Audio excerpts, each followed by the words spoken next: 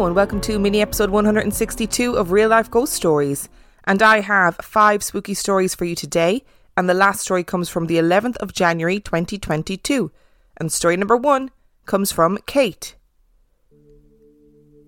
As long as I can remember, I have been plagued with incredibly vivid dreams. So vivid that I can feel the detail of my dreams, like the cold ground under my feet, or the searing pain of an injury, or the damp smell of my surroundings. Sometimes I can even feel the heaviness of my own eyelids, disorientation, and ringing in my ears when I know I'm asleep, but I can't open my eyes to wake up and stop the dream. Sometimes I dream within my dream, and then think I'm awake when I'm really not. If I do manage to fight it off and wake up, no matter how long I'm awake, if I go back to sleep, the dreams usually pick up where they left off and continue on. Sometimes I have horror story dreams. Sometimes they're more like an action movie. Sometimes there are even surreal comedic moments. My dreams are unsettling for an adult to have, and just plain baffling for a child to have had, especially since I avoided scary movies and spooky stories like the plague when I was young. I had a normal, happy, boring childhood. I'm convinced that the darkness in my head comes from somewhere else entirely. A few favourite examples of these dreams are as follows. 1. I'm being chased by a horrid creature while leaving a group of people and trying to escape, and when I try to hide, I am found and devoured by the creature. This repeats over and over again on a loop until I wake up completely terrified and panicked. Sometimes the point of view changes, and I'm the monster devouring the people I love. Number 2, I'm part of a drug smuggling ring. We hide drugs as powdered laundry detergent. I am betrayed by a fellow member of the ring and I'm shot in a scuffle. I then fall into a body of water and I drown.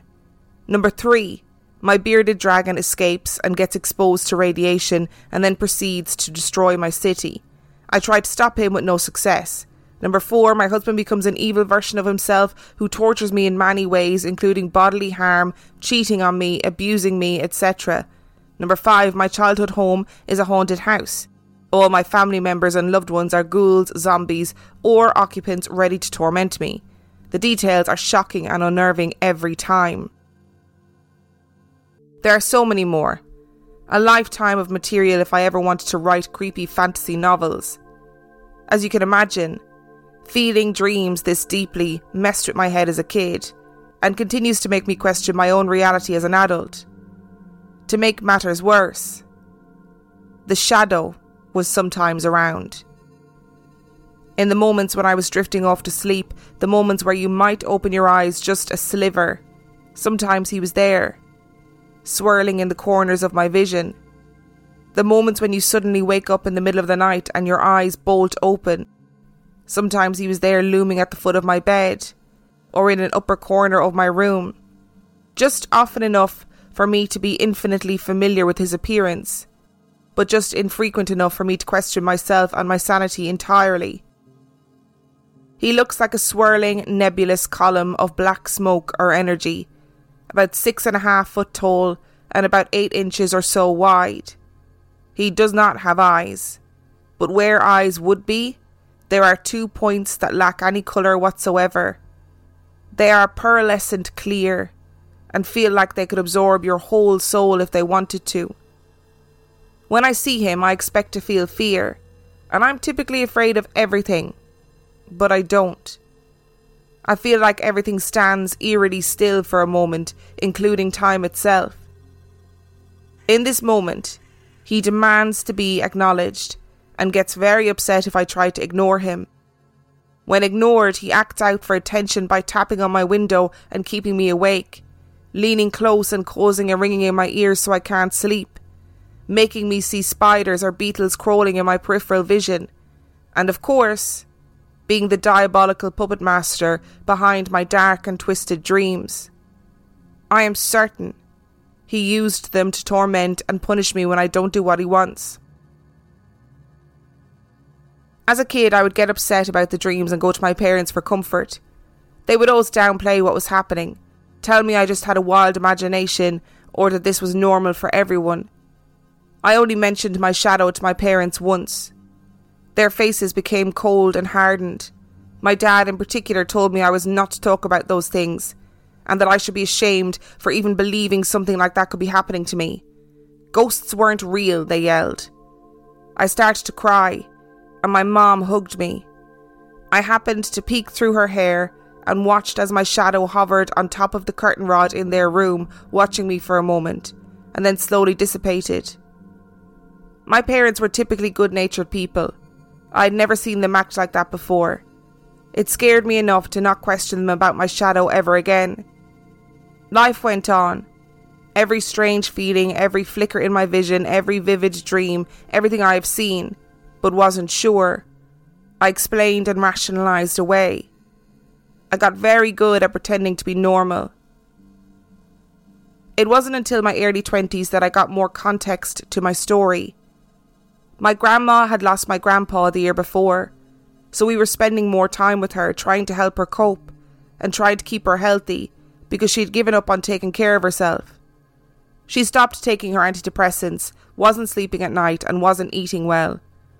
It was during one of our interactions, when I'd gone to her new apartment to keep her company and do some housework for her. She had always been stoic. My father's entire side of the family was very withdrawn about anything emotional. They didn't talk about mental health or family problems if at all possible. She started spilling everything she was thinking to me, like all her previous inhibitions were completely gone. I learned that her and my grandpa's relationship had a dark side. He was abusive, and he had cheated, and he controlled everything about every aspect of her life. She saw things and felt things that she didn't understand, and when she told him about it, he made sure that he handled it by having her medicated. She was told she had severe mental health issues and was diagnosed with schizophrenia and bipolar disorder. She had never said anything like this to me before. She rambled on about some more things that she had seen before, and I honestly wrote it off as low blood sugar nonsense. Then the phone call started. She would call in the middle of the night for weeks, screaming that there were people banging on her windows at night. Again, that bugs were crawling all over her floor, that there were shadowy figures hiding behind her couch like children waiting to play, or my grandpa back and angry and yelling at her. She was losing her grip on reality. That's how my family explained it all. The candid sharing continued when we would spend time together. The more she would ignore her medication, the more detailed she would be.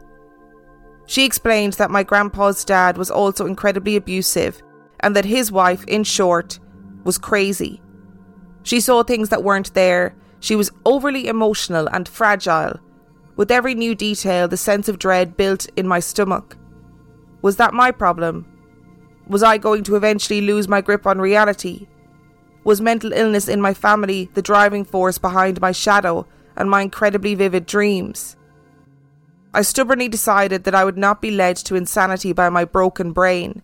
Nothing was there, I told myself. I had recently ended an abusive relationship.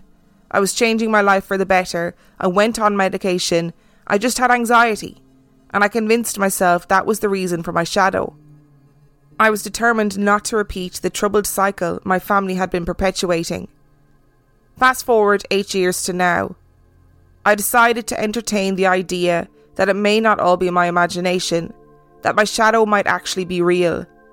I don't know what's scarier, slowly going insane, or dealing with the fact that I might have a spirit attached to my family. Will my sweet husband eventually succumb to the darkness and turn into an abusive nightmare like previous generations? Is the darkness I have seen deep in his bright blue eyes during our worst fights really him, or something more insidious? Am I doomed to repeat the cycle? I'm extra spooked today as I write this because I've never given my shadow a name until today. Without even thinking about it, as I was telling my husband this story, I stated that his name was the Dream Keeper. No idea where that came from, but I know now without a doubt that that is his name. He put that in my brain. This is a really tricky story to talk about, and I'm going to say something that is not going to win me popularity points among the paranormal community. I'm not remotely trying to delegitimise Kate's story in any way, shape or form, but the way this story is laid out and the context of this story means that I would feel like it was pretty negligent to not state the fact that there are times when mental illness can cause people to experience almost symptoms of a haunting, if that makes sense. There are times when it does happen. Mental illnesses like schizophrenia can cause auditory and visual hallucinations. Lots of mental illnesses can cause paranoia and delusions. And sometimes, depending on how you're brought up, depending on where you're brought up, depending on the context of your belief system, it's sometimes easier for people to believe that it's a haunting rather than a mental health condition. People also sometimes would rather believe it's a mental health condition than a haunting. That works both ways. It is also true that often cycles of abuse are perpetuated throughout the generations of a family, and human relationships are very difficult and complex. We all know that. And sometimes we don't want to believe that somebody that we love, somebody that we previously thought the world of, could possibly do anything negative ever. So we prefer to believe there's darker forces at play, which actually in some ways excuses people's behaviour and negates the ideas around responsibility. So look, that seems very lectury, and I apologise, and it's very much like stating the obvious. But there have been lots of stories over the years that are very similar and that have similar themes and ideas running through them. So I thought it would be wrong if I didn't mention the fact that these things can happen because people are mentally unwell, and abusive relationships can happen because people are abusive. And if you as an individual are listening to this and you're concerned about something that's happening in your house, you don't know whether you're, to use a colloquialism, like losing your mind, or whether something's really going on, speak to somebody, speak to a professional, speak to like a safe member of your family or a safe friend, just somebody. Speak to somebody about it. Get some help, get some support. Don't try and figure it out all on your own. And I just want to make it very, very clear one more time that, Kate, I am not saying that I don't believe your story, and I am absolutely not saying that your story is purely about mental health issues. However, you raised some very good points about mental health issues and cyclical abuse in generations of families. And it seemed like a really good time to say that although we always assume the paranormal on this podcast, that's the point of the podcast, it is also appropriate to say that if there's somebody listening to this who is in a situation that they are concerned about their mental health or they're concerned about their relationship, to find somebody to talk to about it. What I kept thinking about during this story was the BFG. And I was fascinated by the BFG when I was a child, and this idea that this person went around collecting dreams and blew the dreams into your bedroom with a big trumpet. Like, loved the idea. My favourite bit of that book was when we got the descriptions of the different dreams on the labels, on the jars, and little Sophie read them. That was my favourite thing. But I just wonder, like, if this shadow man is a dream keeper, is the controller of your dreams, is it possible that you just happen to see him and when maybe you shouldn't have, like those moments when you like open your eyes just a sliver just before you fall asleep and you become consciously aware of something in your room? Is that like the BFG sneaking in, blowing your dream with a trumpet, but in a much more crude form? I mean, either way, I wouldn't want to wake up with a giant leaning into my bedroom with a big trumpet. I'd have questions about that. And I wouldn't want to wake up with a shadow man in my bedroom just before I fell into a nightmare. Also, everybody's dreams are so vivid. And they also seem to be like structured with a story. Mine are not. I don't know if that says what that says about me, but my dreams are not structured like that at all. And story number 2 comes from Leanne. Kyle and I have been friends for ages now. It's that easy sort of connection that gives way to the sort of confidence that if you haven't heard from each other for a while, it's no sweat. Some years ago now, I was looking for interested parties to come with me to one of the more well-known haunted locations in Iowa. You can find us sandwiched between Minnesota and Missouri. The name of the place is Edinburgh Manor. Out in the middle of nowhere, it looms this Goliath, defunct psychiatric home / poor farm. It's a shame how often mental illness and financial insecurity intersect. Well, Kyle was full on ready to go, kindly overlooking the fact that it was February in Iowa, the place that inspired Beyond the Wall in George R.R. Martin's A Song of Ice and Fire saga. At least that's what we forgotten Iowans like to believe. He spent 3 years as a professor in Iowa in the late 70s. We bundled up my equally enthusiastic teenage niece Isabel and armed ourselves with a gift of black salt, protective oil, garlic and white sage from a witchy co-worker of mine, and took off for the white wastes of the rural Midwest. We arrived and were greeted by a kind little blonde woman in a parka. She welcomed us into the building and took our admission fee for the group day tour, a very reasonable $10 each as I recall, and invited us to explore the more immediate areas of the building as we waited for the other tour members. It was absolutely freezing. Somehow it never occurred to us that no one was going to pay to heat this unoccupied behemoth. Frost covered the walls and snow blew in through what otherwise would have been imperceptible breaches in the building. I snapped a photo of my niece bemusedly reading a "No seances, no Ouija boards" sign posted specifically but not exclusively for overnight visitors to Edinburgh. We all continued to snap away, hoping to hit that paranormal photo jackpot. Kyle and I walked down a long hall to what seemed to be a recreation room. As we passed the door of a WC, I heard a chesty, almost animal-like growl. Don't say anything, I thought. Practically on the heels of that thought, Kyle said, "Did you hear that?" Game on. We both sort of turned quaking and headed back up front and found that the last of the tour group were arriving. The tour itself was informative and interesting. Much of the information was terribly sad, and you got that sort of feeling from the building without translation into language. A discarded doll here, an old television with a broken screen there. That's not to say I wasn't a little jumpy. A fact that brought Isabel a great deal of delight every time her parka-sleeved brushed mine, causing my 6-foot frame to leap one more foot up while I yelled, "Jesus!" Some of the occurrences were sort of textbook. Batteries going dead on full and then resurrecting themselves. Digital photos that didn't show anything but streaks or swirls. Drops in temperature, even with the cold already set to frostbite. But aside from the growl that Kyle and I had heard, it was mostly just a strange historical tour in what felt like a very large industrial freezer. That said, when we were in the basement, I kept hearing music in the distance. Piano and a girl or a woman singing soprano. After a toilet stop in the adjoining and, praises be, heated building, we thanked the guide and piled back into the car dreaming of hot drinks and wishing we could tuck our feet into our armpits. Later Kyle would send me a picture of a faint face staring out of a window and another figure that appeared to be leaning strangely out of a door and into a hallway. Damn him. I'd gotten zilch. I didn't hold any grudges. We've gone on to have another ghost shenanigans which I'll write about another time. However, I have attached to this email 2 photos, one of which is mine. I just thought it was a lovely picture of Isabel, who I was missing since she'd grown up and moved to the West Coast. You've got to let them go, kids, but can apparently have photos printed of them in embarrassingly large quantities.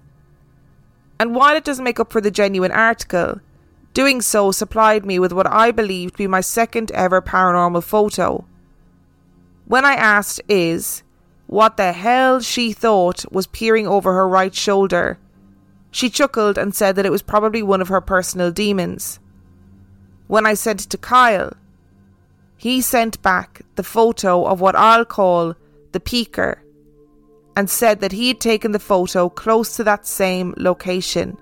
You know the drill at this stage, ladies and gentlemen. The photos will be posted on Facebook, Instagram and Patreon, and the people in the photos will be blurred out. I always try and do that because I just feel like it makes more sense not to have people's faces, their live faces, their very much human faces seen by tens of thousands of people. So I am looking at these 2 photos as we speak, and I don't know what to tell you, kids. I don't know what to tell you. The first one, which Leanne has very helpfully coined as the Marshmallow Man, I can't quite figure out what it might be, because for all the world it looks like Isabella is in the foreground of the photo, standing in an empty corridor. So I don't quite understand what would have been behind her. It definitely doesn't look human, but it definitely looks humanoid, if that makes sense. And in the photo of the peeker, not happy about that one either, because it looks like that moment in The Sixth Sense when the alien walks out from the bushes at the child's birthday party. And both of those things do not make me happy, okay? Marshmallow Man or Peeker, neither of them are welcome in my world. And story number 3 comes from Louise. My stories are from when I used to live in Hull. The stories I have aren't ghost stories as such, more so weird experiences that I cannot explain. My first story is from when I used to stay over at my nana and granddad's house when I was young. When my parents divorced, my younger brother and I would stay at our grandparents' house at the weekend. They had always lived there, and as far as I can tell, there wasn't anything else on the land before my grandparents' house was built on the open fields. As I was the eldest grandchild, I was given the choice of either the large spare bedroom at the front of the house or the small box room at the back of the house. For some reason, I chose the small box room. During the day, everything was fine, just your typical mid-century house. But at night, there was always a feeling of not being alone in my room. When it would get dark in the evening and I needed to use the bathroom, I would run up the stairs and head straight to the bathroom. And the same when I had finished and was going back downstairs. I would always keep my head down and make a point of not looking into my room. It always felt that there was something or someone there, and I didn't want to find out. When I would go to bed, I would always sleep facing the wall and refuse to open my eyes until I woke up the next day. The presence I felt never felt threatening. I just thought if I ignored it, it wouldn't bother me. I'd never experienced this anywhere else. The second story I have is about my granddad, whose house I would stay at in my first story. I've never been as close to anyone as I was to my granddad. He had a chair that he wouldn't let anyone else sit in but me. He took me to and from dance class twice a week for about 15 years, and his pet name for me was Sweet Pea. My nana and granddad were sun worshippers, and were always planning their next holiday abroad. However, one holiday that they were getting ready to go on, my granddad turned around and said he wasn't particularly bothered about going, which was so not like him. I also had the strongest feeling that if he did go away, I would just never see him again. As he and my nana set off for the airport, my granddad and I just looked at each other. I waved them both off and put my misgivings to the back of my mind. 10 days into their 2-week holiday, as I was getting ready for college, my mum came home from work super early, and I knew straight away that my granddad had died. I can't explain how, but it's as if both my granddad and I subconsciously knew what was going to happen, and we had said our own silent goodbye. My third and last story I have is from when I used to work in a pharmacy in an old part of town. The building in which the business was situated was an early Victorian terrace. There were 3 floors.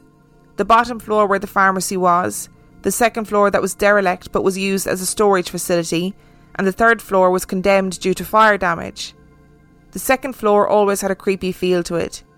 I put it down to the rooms still having their original features: old wallpaper, fireplaces, wonky doorways, and big arched windows that had been partially boarded up.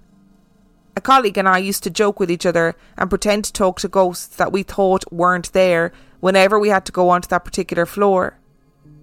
One day, though, I was in there on my own going through some old stock, and I was drawn to look into the room opposite. I saw 3 lights hovering in the middle of the room in an off-centre triangle type shape. My hair stood on end, and I thought that I must be seeing things. I closed my eyes and shook my head before looking again.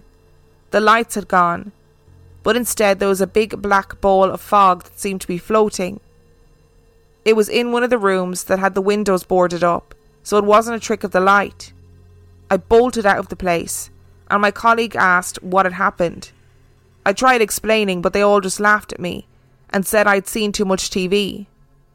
I didn't care that they didn't believe me. I know what I saw, and I would only ever go into the first room on the second floor, and I made sure never to say or do anything to piss off the resident spirit again. I'm really nailing my colours to the mast today, but I'm just going to come out and say it. I think that some people know when they're going to die. I think that some people, whether they feel something in their bodies and they don't know what that is, and then they don't have the ability to understand what is going on, but their brain instinctively knows that they're dying. I mean, you might not be able to say, I'm going to go on this holiday and I'm going to die in this particular way, but your body might instinctively be recognizing that something isn't quite working right. And then you get that feeling of dread and doom that you can't quite quantify, but you know it's going to happen. Or I just think that some people just know, which is also connected to the fact that I do think that people with a really strong connection, like you and your granddad, for example, I do think some people just know when their loved ones die. They know that it's going to happen, or they recognise when it has happened before anybody tells them. And is it about energy? Is it about understanding somebody's energy? Is it about auras, even though I don't really know what an aura is? But is it that you instinctively see something in somebody, but you don't have the cognitive language or ability to be able to explain what that is, but you just instinctively know? Which links to the last story, really. Are those little balls of light that then turned into a black mist, are they like little balls of energy?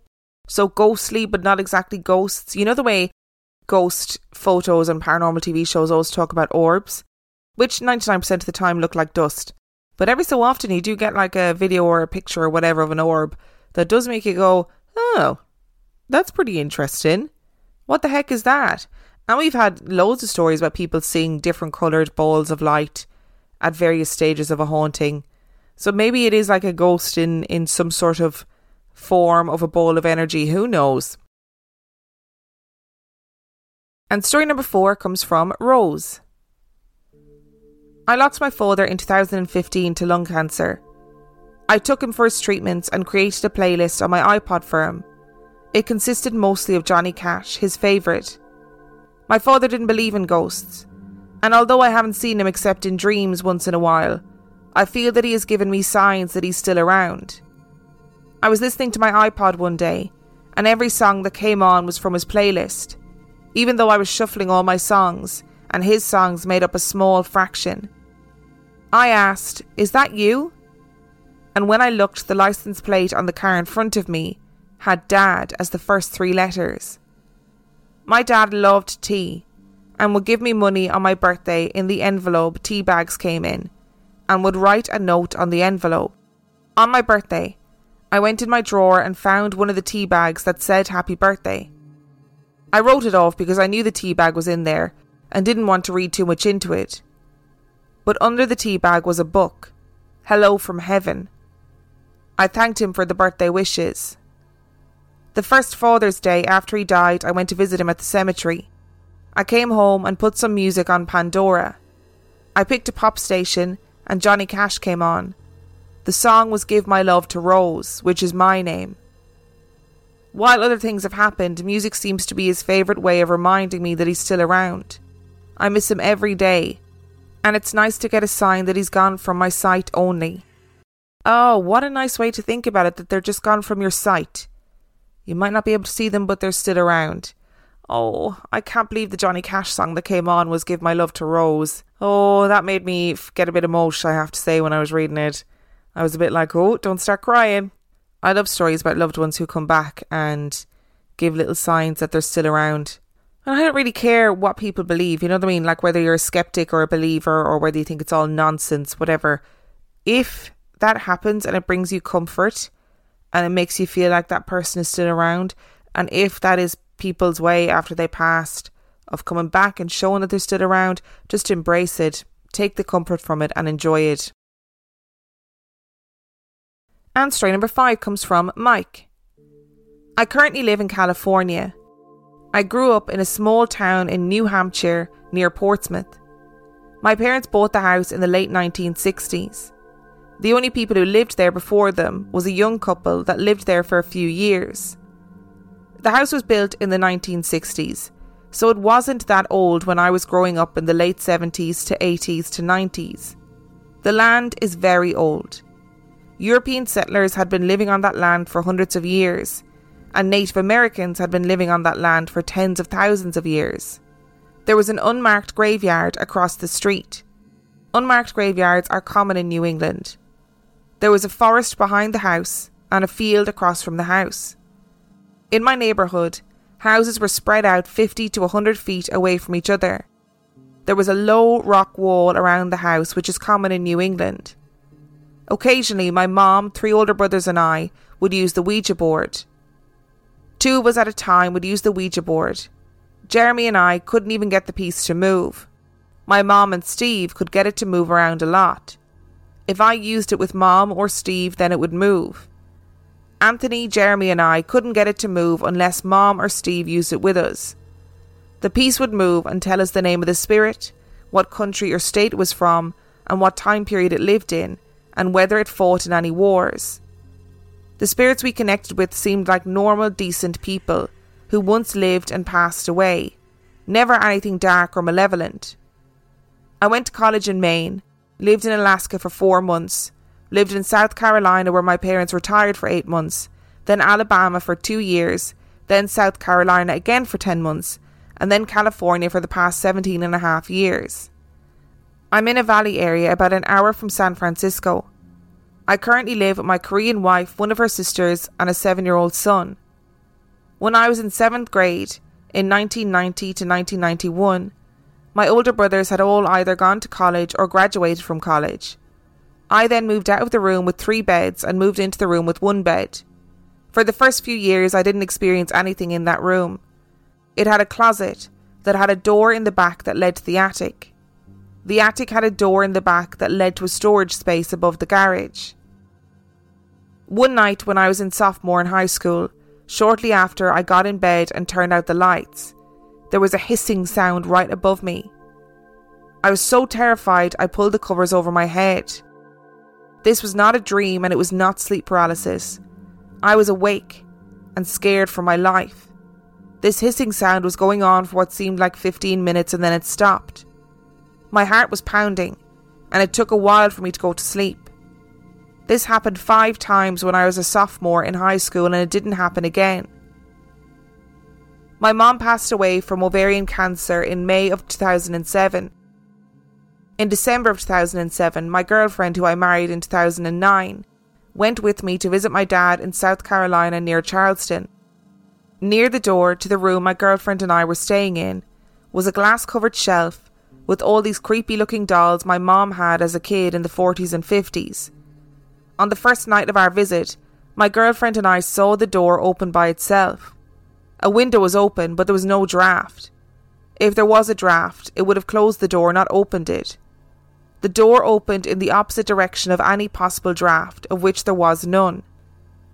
My brother Jeremy, who lives in Massachusetts, near Boston, said that when his son Rowan was little in the 2000s, he would back up against the wall in one of the rooms and point to the opposite wall and say, "She is over there." One time when his daughter Jaden was little and going upstairs with his wife, Jaden pointed at the ceiling and said that there was a ghost of a little girl there. Jaden then said to her mom, "Mommy, why would the ghost tell me to take my clothes off?"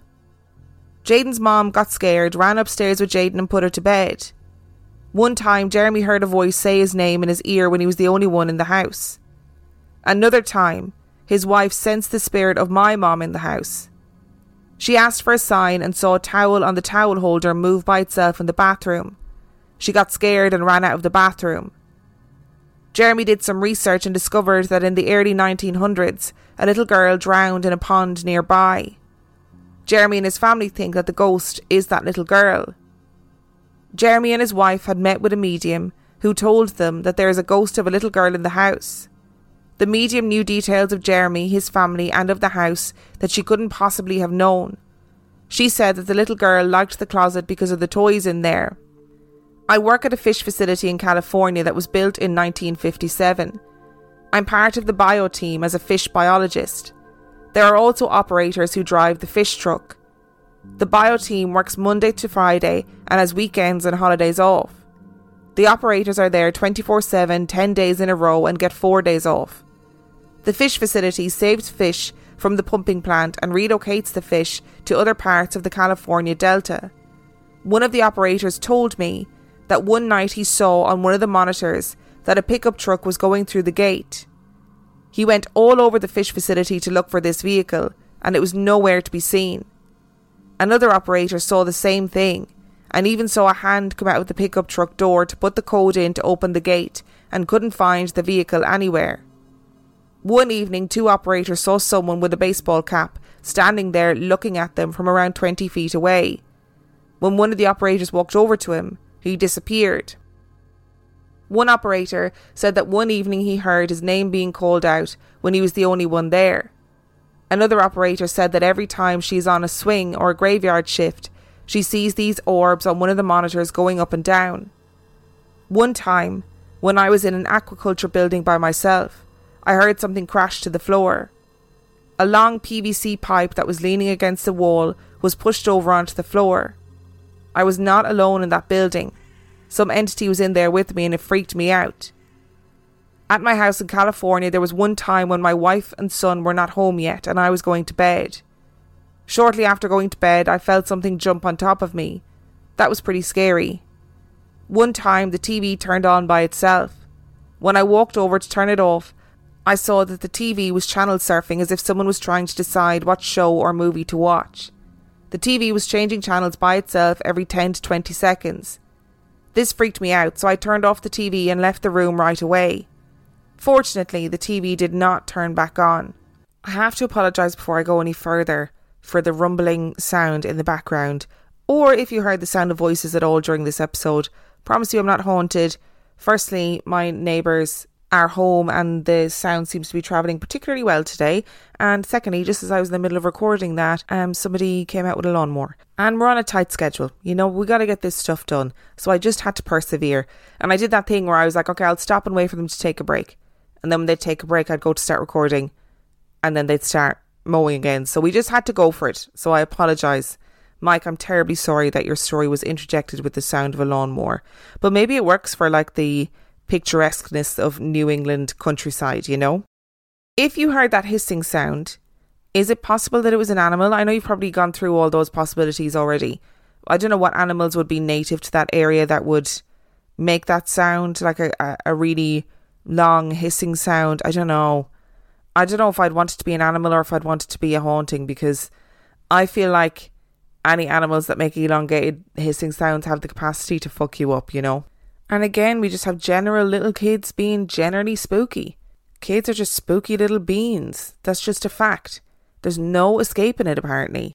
I wonder what the fish facility was before it was a fish facility, or was there even anything there beforehand, or was it always just a fish facility? And I'd love to know if anything had happened there, whether there had been any accidents, whether any weird things had happened, because it does sound like residual energies going on there. But 1957 isn't really that long ago, so there would have been reports of stuff that had happened in the facility if it had happened since it had been in operation, you know? Thank you so much for listening to today's episode. Thank you to Kate, Leanne, Louise, Rose and Mike for sending in your stories. Remember, the last story came from the 11th of January 2022. If you are desperate for more content, you can get more content on patreon.com/real life ghost stories, where for $5 a month or $2 a month, you get access to heaps of extra content and also all of the main episodes and the mini episodes ad free. If you want to know anything about the podcast, all you have to do is check out reallifeghoststoriespodcast.com. And on that note, I shall see you next time.